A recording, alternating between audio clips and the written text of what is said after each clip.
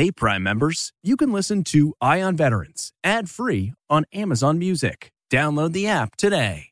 This spring, if you'd rather spend time enjoying your lawn instead of trying to keep it alive, there's good news. True Green is the easiest and most affordable way to get a beautiful lawn. All you have to do is water and mow, and they'll do the rest. Weed control, fertilization, aeration, and even some things you might not even think of. They'll do all of it, while you can do literally anything else. With True Green, you can have your lawn looking as good as a putting green. That's not hyperbole. True Green is the official lawn care treatment provider of the PGA Tour. True Green offers a satisfaction guarantee, and they have a verified best price promise, which guarantees you the lowest price with no compromise on quality. You do you. Let True Green do your lawn care. Visit truegreen.com to get the best lawn at the best price with the best people guaranteed. Looking to instantly upgrade your Mother's Day gift from typical to meaningful? Shop Etsy. Get up to 30% off well-crafted and personalized gifts from participating shops until May 12th. This year, embrace your creative side. You know, the side your mom gave you. And shop Etsy for custom jewelry, style pieces, home decor, and extra special items she'll adore. Need something original and affordable for Mother's Day? Etsy has it. Shop until May 12th for up to 30% off gifts for mom. Terms apply. This is Eye on Veterans Weekend, a roundup of the week's most important stories affecting those who served. Presented by University of Maryland Global Campus. There are nearly 20 million military veterans in the U.S. Each week, we focus on their stories. Powered by ConnectingVets.com. This is CBS Eye on Veterans. Eye on Veterans. Welcome to another edition of CBS Eye on Veterans. I'm Navy veteran Phil Briggs. So this hour, we're going to talk about race and racism. And we're going to hear some stories that, for me anyway, I know I won't forget. So my father died at the hands of a police shooting where he was unarmed, and the details of his death are still not well documented. These are the stories of our fellow veterans. And this hour, it's my hope that these conversations will help us all learn something from a really tough week. Now, after George Floyd was killed by a cop in Minneapolis, the protests and subsequent riots affected the entire country. And as I produced this show from near Washington, D.C., I can tell you that when I watched my local 11 o'clock news the other night, I watched parts of the city being ripped apart by violence. I really didn't know what to do. So I called some of the most influential black men that I know. My former Navy shipmate, and a guy who taught me a lot about myself and life when I was just 20-something, Anthony Elder. But we'll start today's show with a man whose opinions I always learn from. Sherman Gillums Jr. is a Marine Corps veteran and Chief Strategy Officer for the Veteran Service Organization, AMVETS. All right, Sherman, how you doing? I'm doing great, Phil. Man, thank you so much for coming on the show with me. What a week, right? This has been very historic in many ways, but it's a story still being written. So I would say that, it may be premature to say what a week because we don't know what lies ahead that may compare differently to what's happening now. No doubt. And we are at the intersection of so many things going on, from the pandemic to the economic crisis that we've been living through to this entire, reaction to a brutal murder and a police brutality. And it's left us all kind of questioning not only the American experience, but like race relations. And that's why I'm so glad I could have you join me on this call, because I'm a white guy from the burbs.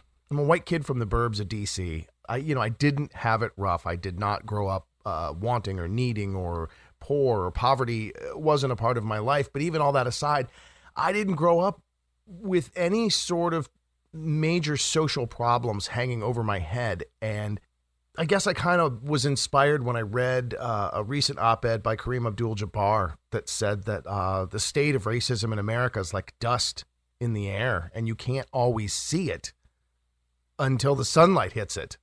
And I'm paraphrasing here, of course, but that there is an undercurrent of racism in this country that goes almost unnoticed by the majority of us that are just tuning in every day because we've had a black president. We see hip hop as a major musical format. Like, you know what I'm saying? Like, all these things that we enjoy seem to be black, white, multicolored, of every kind. Yet there is something going on. What's your take on what's going on right now? So I think what we're watching is our country in the midst of an identity crisis. We live with a lot of ambiguity, in some cases hypocrisy, and we've approached race and justice in a sort of schizophrenic manner. And I think it's come to a head right now. George Floyd's death was the flashpoint for problems where all the elements for an explosion came together. And I'll use a metaphor. If you think of dynamite, the dynamite sticks were these racial tensions. I'll just look at my own lifetime, O.J. Simpson trial, the South Carolina murder of 9 people, Charlottesville, rebel flags. The fuse was George Floyd being killed. That was the fuse. But what lit it was the video. I don't think racism is getting worse. I think it's getting filmed.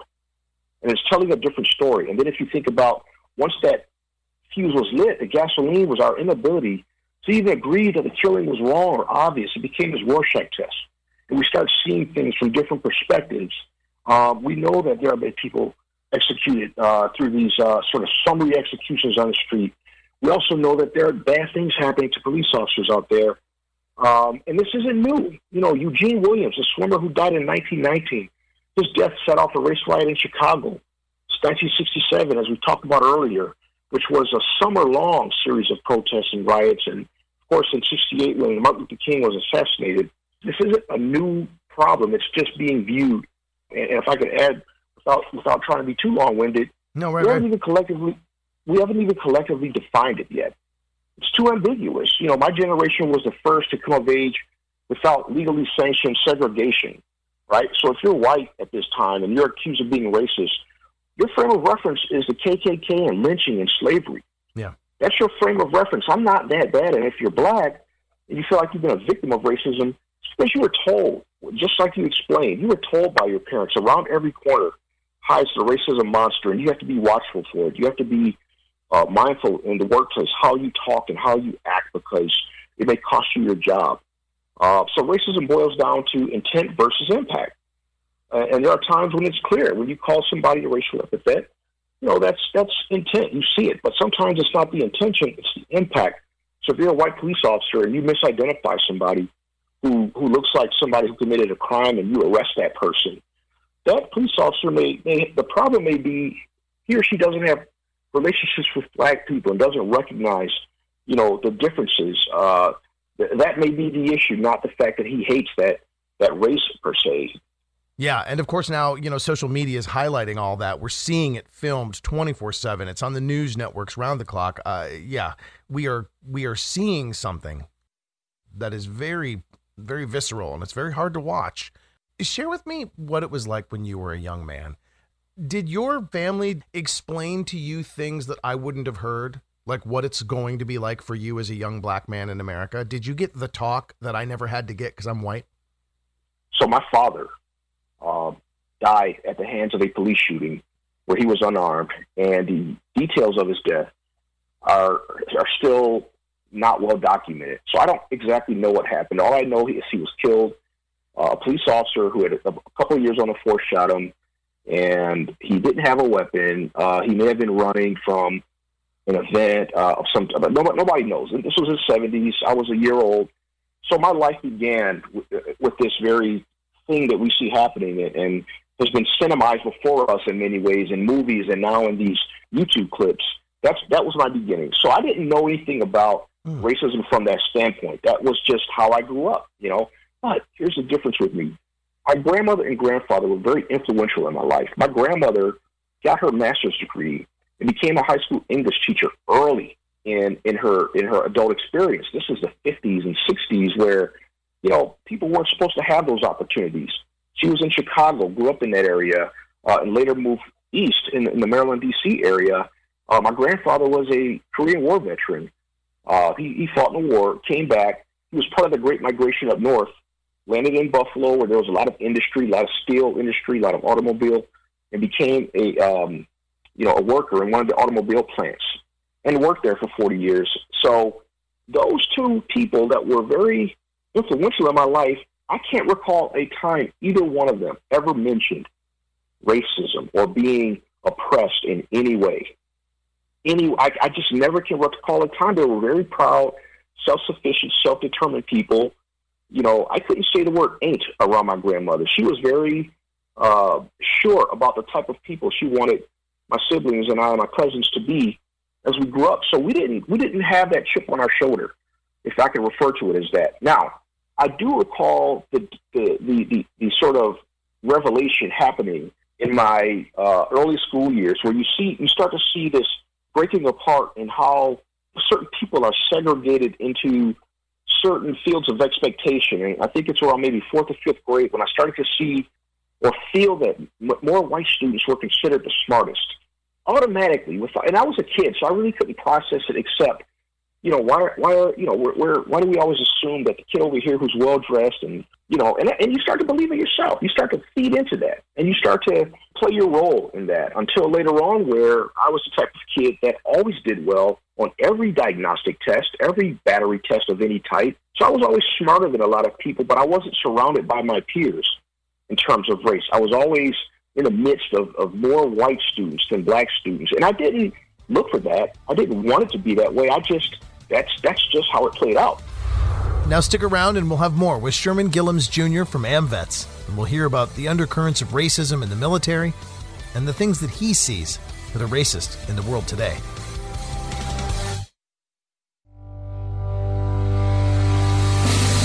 Welcome back to CBS Eye on Veterans.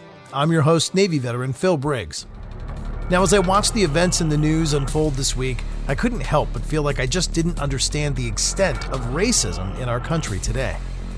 I've always worked alongside a diverse group of men and women. So I reached out to my friend Sherman Gillums, a black Marine Corps veteran, now strategy officer with the veteran service organization AmVets. And we'll pick back up where we talked about racism that he saw while in the military. One example of racism that I could point to that was probably the only real example is during a staff meeting right after the September 11th attacks. We were sitting in a meeting. I was the only black officer. I was the only young one as well. I mean, a lot of the others were old, seasoned officers. And my colonel turns to me and says, hey, Sherman, what do you think Farrakhan is thinking now? Now, I don't know if that was racism necessarily, but it made me feel really uncomfortable to be among all these people in uniform. I'd never tried to set myself apart in any way. I had no affiliation with Farrakhan or the Nation of Islam or anything like that. And I was just as upset about the Twin Towers falling. Why he asked me that out in front of everybody was pretty humiliating. Yeah. I didn't call it out as racism because he wasn't a bad leader. He was a great mentor. I just found that inappropriate, and I couldn't do a lot about it. So I guess, in a way, that would be one example of some of the anxieties and the microaggressions we call out when we talk about racism in places where other people might not see it that way. And you're right. Sometimes it's not with malice and a forethought, but it comes out because of their lack of perspective. What is it I can do? What is it we can do? I watch some of the pundits and some of the moderators discuss this, and I think, in a way, like anything I suggest or anything I think, it'd be so easy to roll your eyes at, because most folks could just look at me and say, well, what do you know, Phil? You grew up in the burbs, a white kid. What do you know about our situation? What do you know about our pain? What needs to be done in this? What needs to get woven into the social fabric so we start getting it right and stop these murders and stop all these, powder kegs from lighting off every time somebody dies? Right. I think that the best way to explain it would be through an analogy that calls out cognitive dissonance when we talk about things like race. And I'll set it up by saying this. I've got 4 daughters, 2 sisters, a mom and a wife. I don't feel like I can even be sexist, much less practice sexism. But am I still capable of saying the wrong thing to a woman in the workplace, being inappropriate without meaning to, but still having said something that leaves that person maybe believing I'm a sexist because they don't know about my life at home, how much I care about my wife and my mother and my sisters?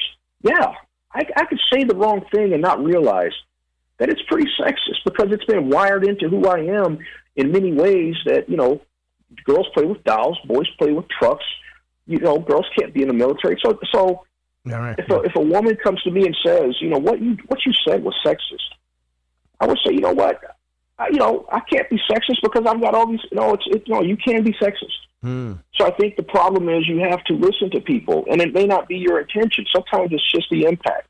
Sometimes you're that cop, and I make a mistake. I made a mistake. Now, how I atone for that is where you start to see perhaps racism play out. You're not even sorry that you made the mistake. Then you might be going on that sort of racism scale in the wrong direction. If you listen and if you allow yourself to be called out, not in a way that's abusive. You shouldn't have to suffer abuse, or, if you don't want to live in certain neighborhoods, that's your right. But if you're in a position to impact somebody's life as a boss, or where you live in some way, and maybe somebody's doing something wrong, and you don't recognize that person in your neighborhood, if your first instinct is to call the police for everybody you don't recognize, then maybe you're not racist. But if your first instinct is to hone in on that individual who's a different race because of what you saw on television, and like Amy Cooper did in Central Park when she called the police and said, there's this black man who's attacking me and my dog, and you could clearly see that she's lying, that's the problem. This isn't new. It's just being filmed. And to that, where do we go with law enforcement? Because that seems to be the intersection where all this pops off. Is there something that law enforcement as a whole needs to realize, or is there something that can change immediately so that we stop repeating the cycle? Just like it was in the military for us, Phil, you've got to police your own.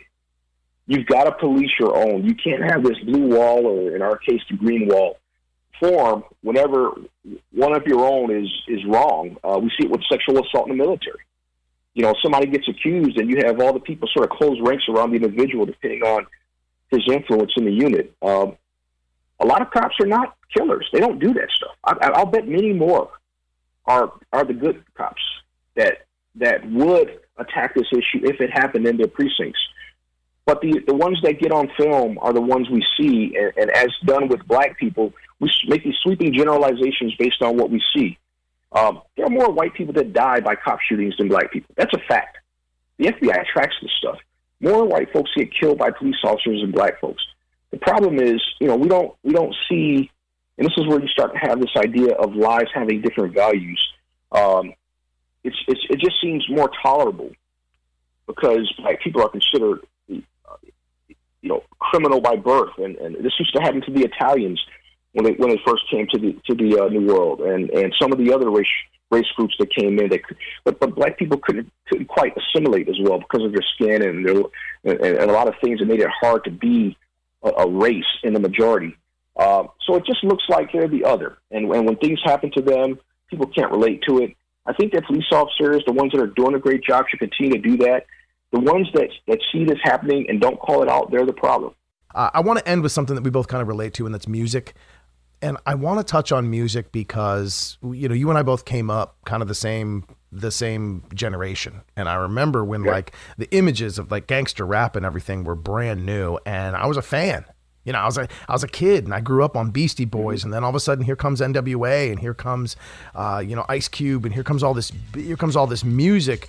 I remember hearing the sounds of Public Enemy just vibrating the streets of DC as a young kid walking around looking for a place that would take my fake ID, and I was thrilled by that music. But it was telling a story of something I didn't even recognize, of an America I knew nothing about, and it was radical, it was original, it was a soundtrack of a story that needed to be told.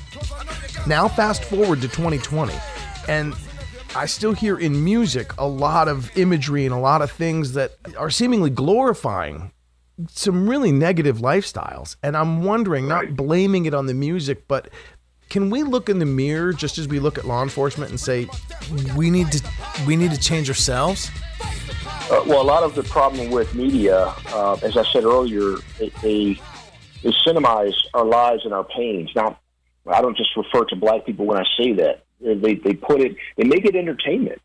And the people that were making those songs back in those days were talking about their pain and talking about the plights that they faced. And Hollywood and the media found a way to monetize that. And the people that were getting rich off that didn't look like the people that were making that music. Mm-hmm. These were people in the background who lived in places where it was nowhere near those neighborhoods. So it's capitalism. They'll put it out if people buy it.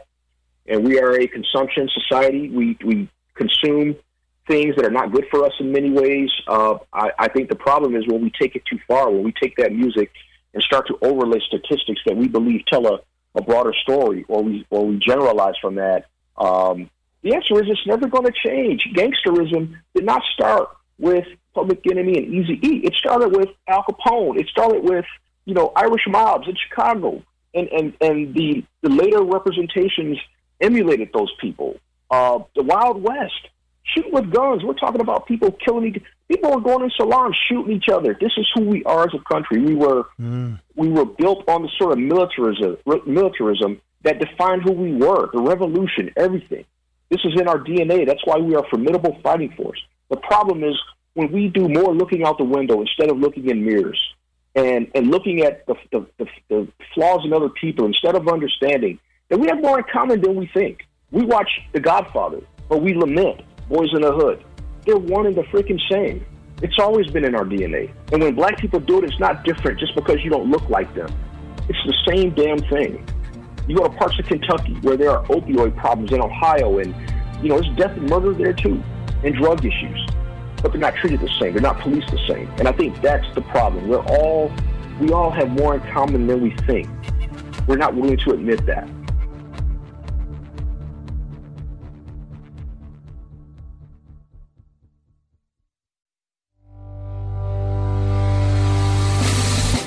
Welcome back to CBS Eye on Veterans. I'm Navy veteran Phil Briggs. And this week we're taking a look at racism in America. Now, my next guest is a veteran that I served with in the Navy years ago. Anthony Elder is a former Navy chief and is a guy I learned a lot from. And Anthony's black. So I called my old buddy to have a candid conversation about the state of racism in America and what we all should be learning this week. What's going on? A long time no talk to Anthony Elder. Yes, sir. It's been a very long time. Man, good to catch up with you. And I'm sorry it's under such weird circumstances, but how the hell you been?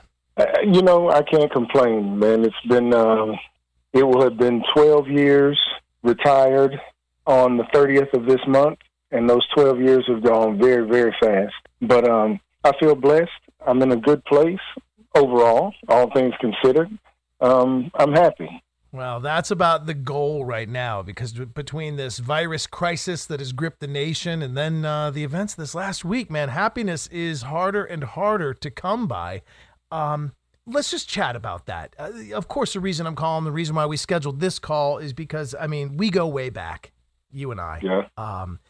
Gosh, you weren't even a chief yet. You were like an E5, and I was the lonely, lowly E3 scrubbing the deck and swabbing the deck.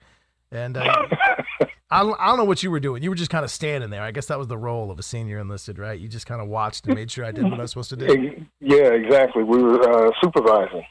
Call it what you want. You lazy. Just sat on the stairs and watched me work. But anyways, I wanted to have this conversation with you because we go back so far, and you're black and I'm white. Let's examine the differences. There are things going on in this country that even I am blind to. And we should probably shine a light on it. So let's pick up with 16 years old. We both got our driver's licenses. I remember getting my speech. Your speech was probably a little different. Did you have to have the speech from your parent that was unique to the black experience in America? I believe so. And, the fact that you would ask me that today, my view on it today is very different than it was at 16 years old. I think that at 16 years old, I figured that speech was necessary, and it just didn't seem like it was different. I don't even think that I considered, well, maybe a white 16-year-old will not have this same conversation with his or her parents, which is, if you're pulled over by the cops, how do you respond? Make sure that you act a certain way when you're out in certain places so that it won't be mistaken for this, that, or the other. And that's just the way it was. It's conversation that you have at the dinner table. It's like you get a different education in growing up black than you do in growing up any other way. And to kind of give it a date and time, this would have been circa 1980s, right? Yeah. Let's see. I graduated high school in 84 at 17 when I graduated. So, yeah, we're talking early 80s. Okay. Now, early 80s, I guess we can kind of understand because we are kind of relics. We are older. It's sad but true. We're old now. Looking at the young population today, is that conversation still something that happens in a black household? And does it still need to be happening today? Oh, most definitely. I've got 4 children of my own, and I have had that very conversation with them. More so the boys. I mean, you have the same conversation with the girls too, but it's really, really more geared toward the boys. And my wife, the lady I'm married to at this time, she has 2 children of her own, 2 boys as well. And they are just a few years out of high school. And she had those conversations with them too. Here, I'm living just outside of Memphis, Tennessee, and there was a period of time where it seemed like, I don't want to say that young black men were targeted, but it just seemed like it was heating up more around here than at any other time. And it was very important to us to let those boys know how to behave when they're out. And we also cut their curfew. You know, you got to get back home at an earlier time. There's no reason to be out so late that you're, holding up a flag basically saying, hey, come and see what I'm into or whatever. Just go out, do what you got to do, and get yourself back home. I'm surprised by that because my mind's thinking back to other periods in time. And like maybe our parents had to have conversations about nuclear war and fallout shelters in the 1950s or, when we were on the precipice of the Cold War and doom and gloom with, the Russians. Right. There might have been other conversations in other periods of time, but they don't still happen. I don't talk to my kids about a bomb shelter. I don't talk to my kids about the Ruskies and the nukes. Right. That's done and gone. Is it a sign that we are not going in the right direction in this country? Most definitely. That's exactly what it's a sign of. This what's going on right now is very reminiscent to me of 1991, and that was the Rodney King beating out in L.A. Oh, yeah. Yeah, I remember it. And that was the first time that I really, really saw something that I thought was unbalanced, very unfair. I don't care what that guy did. I don't think anybody deserved to be beaten like that. 1991, we have the Rodney King beating. We started having protests and riots, and things really got out of hand out there in California for a while over that. The cops that were guilty of that were let go. All 4 of them were free to go after doing that. So here we are almost 30 years later, and it looks like we're in the same place.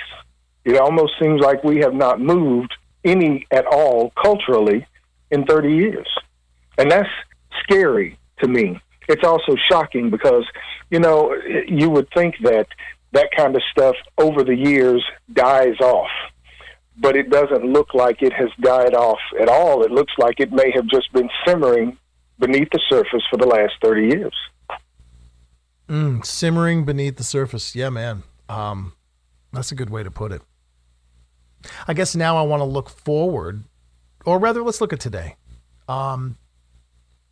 Is the reaction that we're feeling to this with the protests and then the violence and the looting and stuff like that? You referenced, the Rodney King situation in Watts in L.A. and back in the 90s. Right. Is the reaction to it proportionate? I think that the reaction is proportionate, but I think that it is somewhat off-center. If you want to consider why some of these atrocities are happening to blacks, I would say, and this is just my opinion, I would say that you've got a lot of people out there that have some preconceived notions about blacks. They may have some about Mexicans. They may have some about Asians or any other race that we have here in America. When you've got people that are going out and protesting, it's one thing to protest and to march silently or to chant, say what you want to say. Right. But when you start breaking into stores and looting and stealing and committing violence against other people, well, that puts you right back in that category to have done to you what it is that you're supposed to be standing up for. And I think that's where people have gotten very misguided. For the last 3 nights here in Memphis, they've had a curfew for us, Memphians, of 10 p.m. because they've been going out and protesting downtown and around the police station and all. 7 nights straight we've had protesters out there.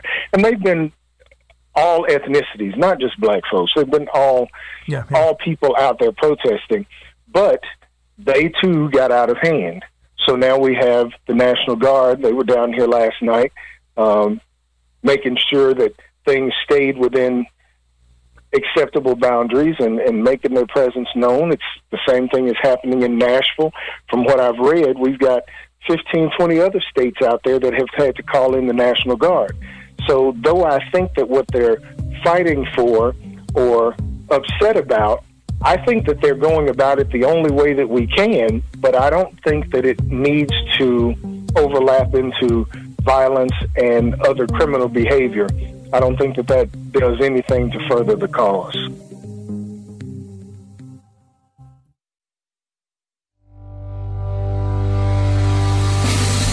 Welcome back to CBS Eye on Veterans. I'm your host, Navy veteran Phil Briggs. Now, we're going to continue our conversation with veterans about racism in America. And we'll jump back into my call with my old friend and former Navy Chief, Anthony Elder. Now, I asked him about what needs to change. And specifically, in this part of our conversation, we discuss the intersection of racism and law enforcement.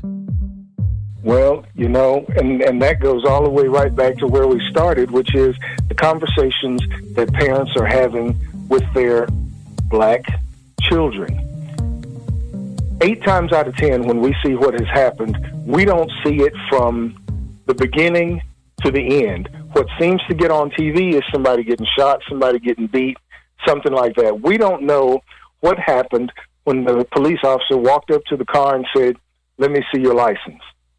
Did the young man or the young woman say, "Yes, sir"? Did they say, "Why are you bothering me"? Did they say, "I don't have to give you"? Who knows what happens at that point? But I think that that is certainly a spot where you can start looking to see what's going on.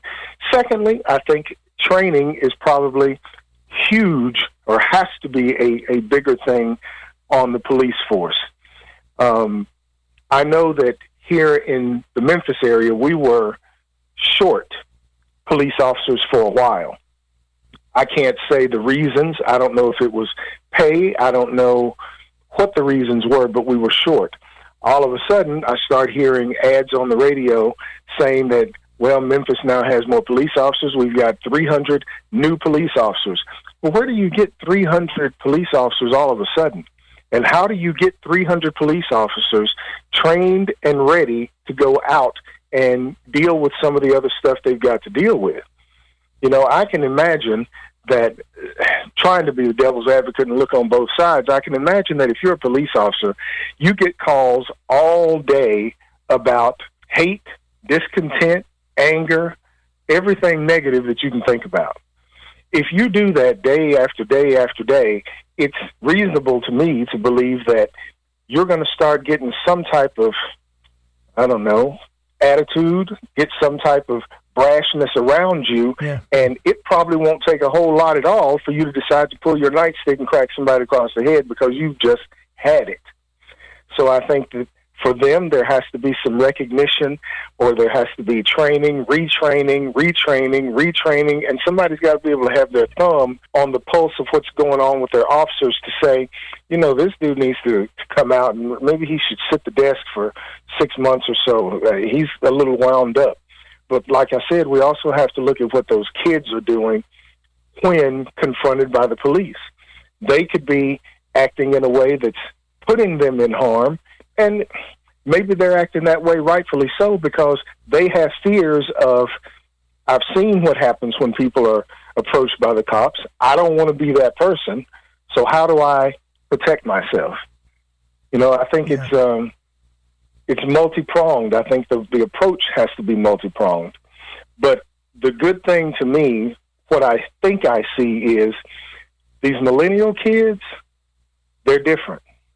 And I think that a lot of them have a lot more compassion for each other, for humanness, than the old guard. Old folks like myself and old folks that are even older than me, we got some strict rules in our heads, whether they're right or wrong, about how things should be.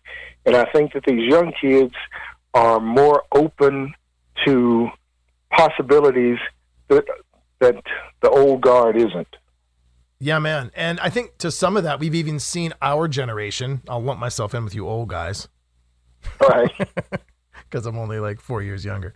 I think we've seen our generation kind of tease them. We call them snowflakes, and you're all so sensitive, and y'all got so many feelings. You're right. Absolutely. Right. Maybe that's a good thing. Right. Let's hope so. Let's hope so. Let me ask you this: when we get into law enforcement and you're right, maybe the trigger finger gets itchy after you've seen so much stuff, you've been around so much violence, you've been around so much hate and discontent. What are your thoughts on this? Why aren't more people coming from the inner cities or from the areas, I don't want to say inner cities exclusively, but why aren't more black communities producing more young black police officers that guard their own communities? That's a good question. I'm not sure that, you have different types of people. You have those that can grow up in a certain environment and say to themselves, I'm never going to live this way when I'm grown. So they move and get out of it. Then you have those that grow up in that environment and they become, for lack of a better word, institutionalized to the belief that that's the only way that they can live. That's the life that they've been given. That's the way they've got to stay. So I would say that those are not going to seek going into a profession like a police officer because they probably can't stand them. They probably don't trust them. They've seen the worst of a police officer. As far as the other ones are concerned, I don't know. I really don't know. That's a very good question. I mean, it's not silly and dumb and white of me to think like, oh, well, that would just fix it. If you guys could just, help each other in your own neighborhoods, then it might all blend better and there'd be more of a trust factor. But I'm just hoping and wishing for something that I can find that will make a material difference, because I don't want all this broken glass and all this busted ass to end up just being for naught. Yeah. I mean, it's just ridiculous. Yeah, it has. And I also believe that I can't think of any of these incidents where the police officers have been held accountable to the extent that a civilian would have in the same position. And I believe that, sometimes you have to make an example out of somebody in order to get the attention of everybody else that's watching.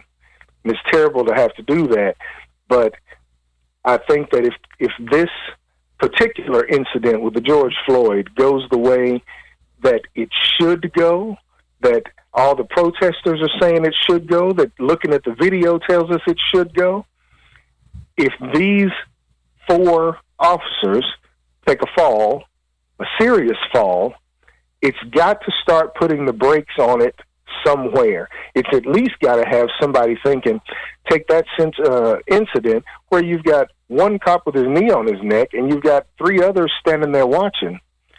Somebody should have stepped in and said, this is too much. If he's already got cuffs on, he's already down, why are we holding him here?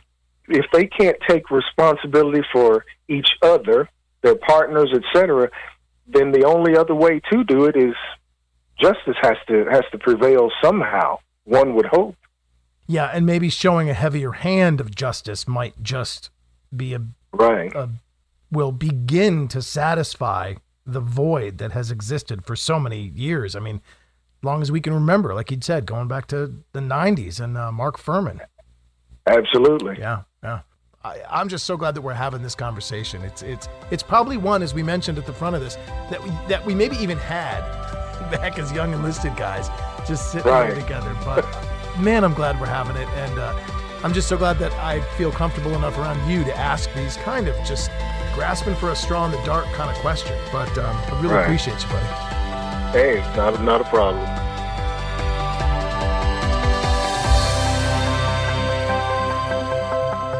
Eye on Veterans Weekend has been presented by University of Maryland Global Campus. Choose from 90-plus programs and specializations to accelerate your military or civilian career, and find out how our dedicated military and veteran advisors can help you navigate your benefits to save you time and money. University of Maryland Global Campus. Find out how we're made for you. Visit umgc.edu.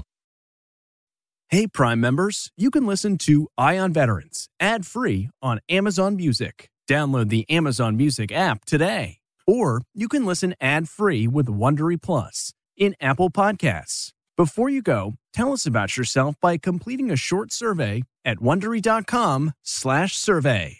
Catch every episode of 60 Minutes, America's most watched news magazine show, as a podcast. Hear in-depth investigations across politics, news, and entertainment on your schedule. Listen to 60 Minutes ad-free on Wondery Plus. Are you ready for an all-new season of Survivor? You better be, because Survivor 46 is here, and it's 90 minutes of twists and turns you don't want to miss. Better yet, after each episode, there's a brand new episode of On Fire, the only official Survivor podcast. Each week, we go behind the scenes of the episode's biggest moments, taking you into the how and the why things happened. And this season, we're very lucky to be joined by an expert, the winner of Survivor 45, Dee Valladares. What is up? I'm thrilled to be joining this team and to be giving you my take on how and the why players made the moves they did, what it takes to outwit, outplay, and outlast, and to ask Jeff some questions, because even after 26 days out there is still a lot for me to uncover. Bring it, Dee. Listen to On Fire, the official Survivor podcast, wherever you get your podcasts.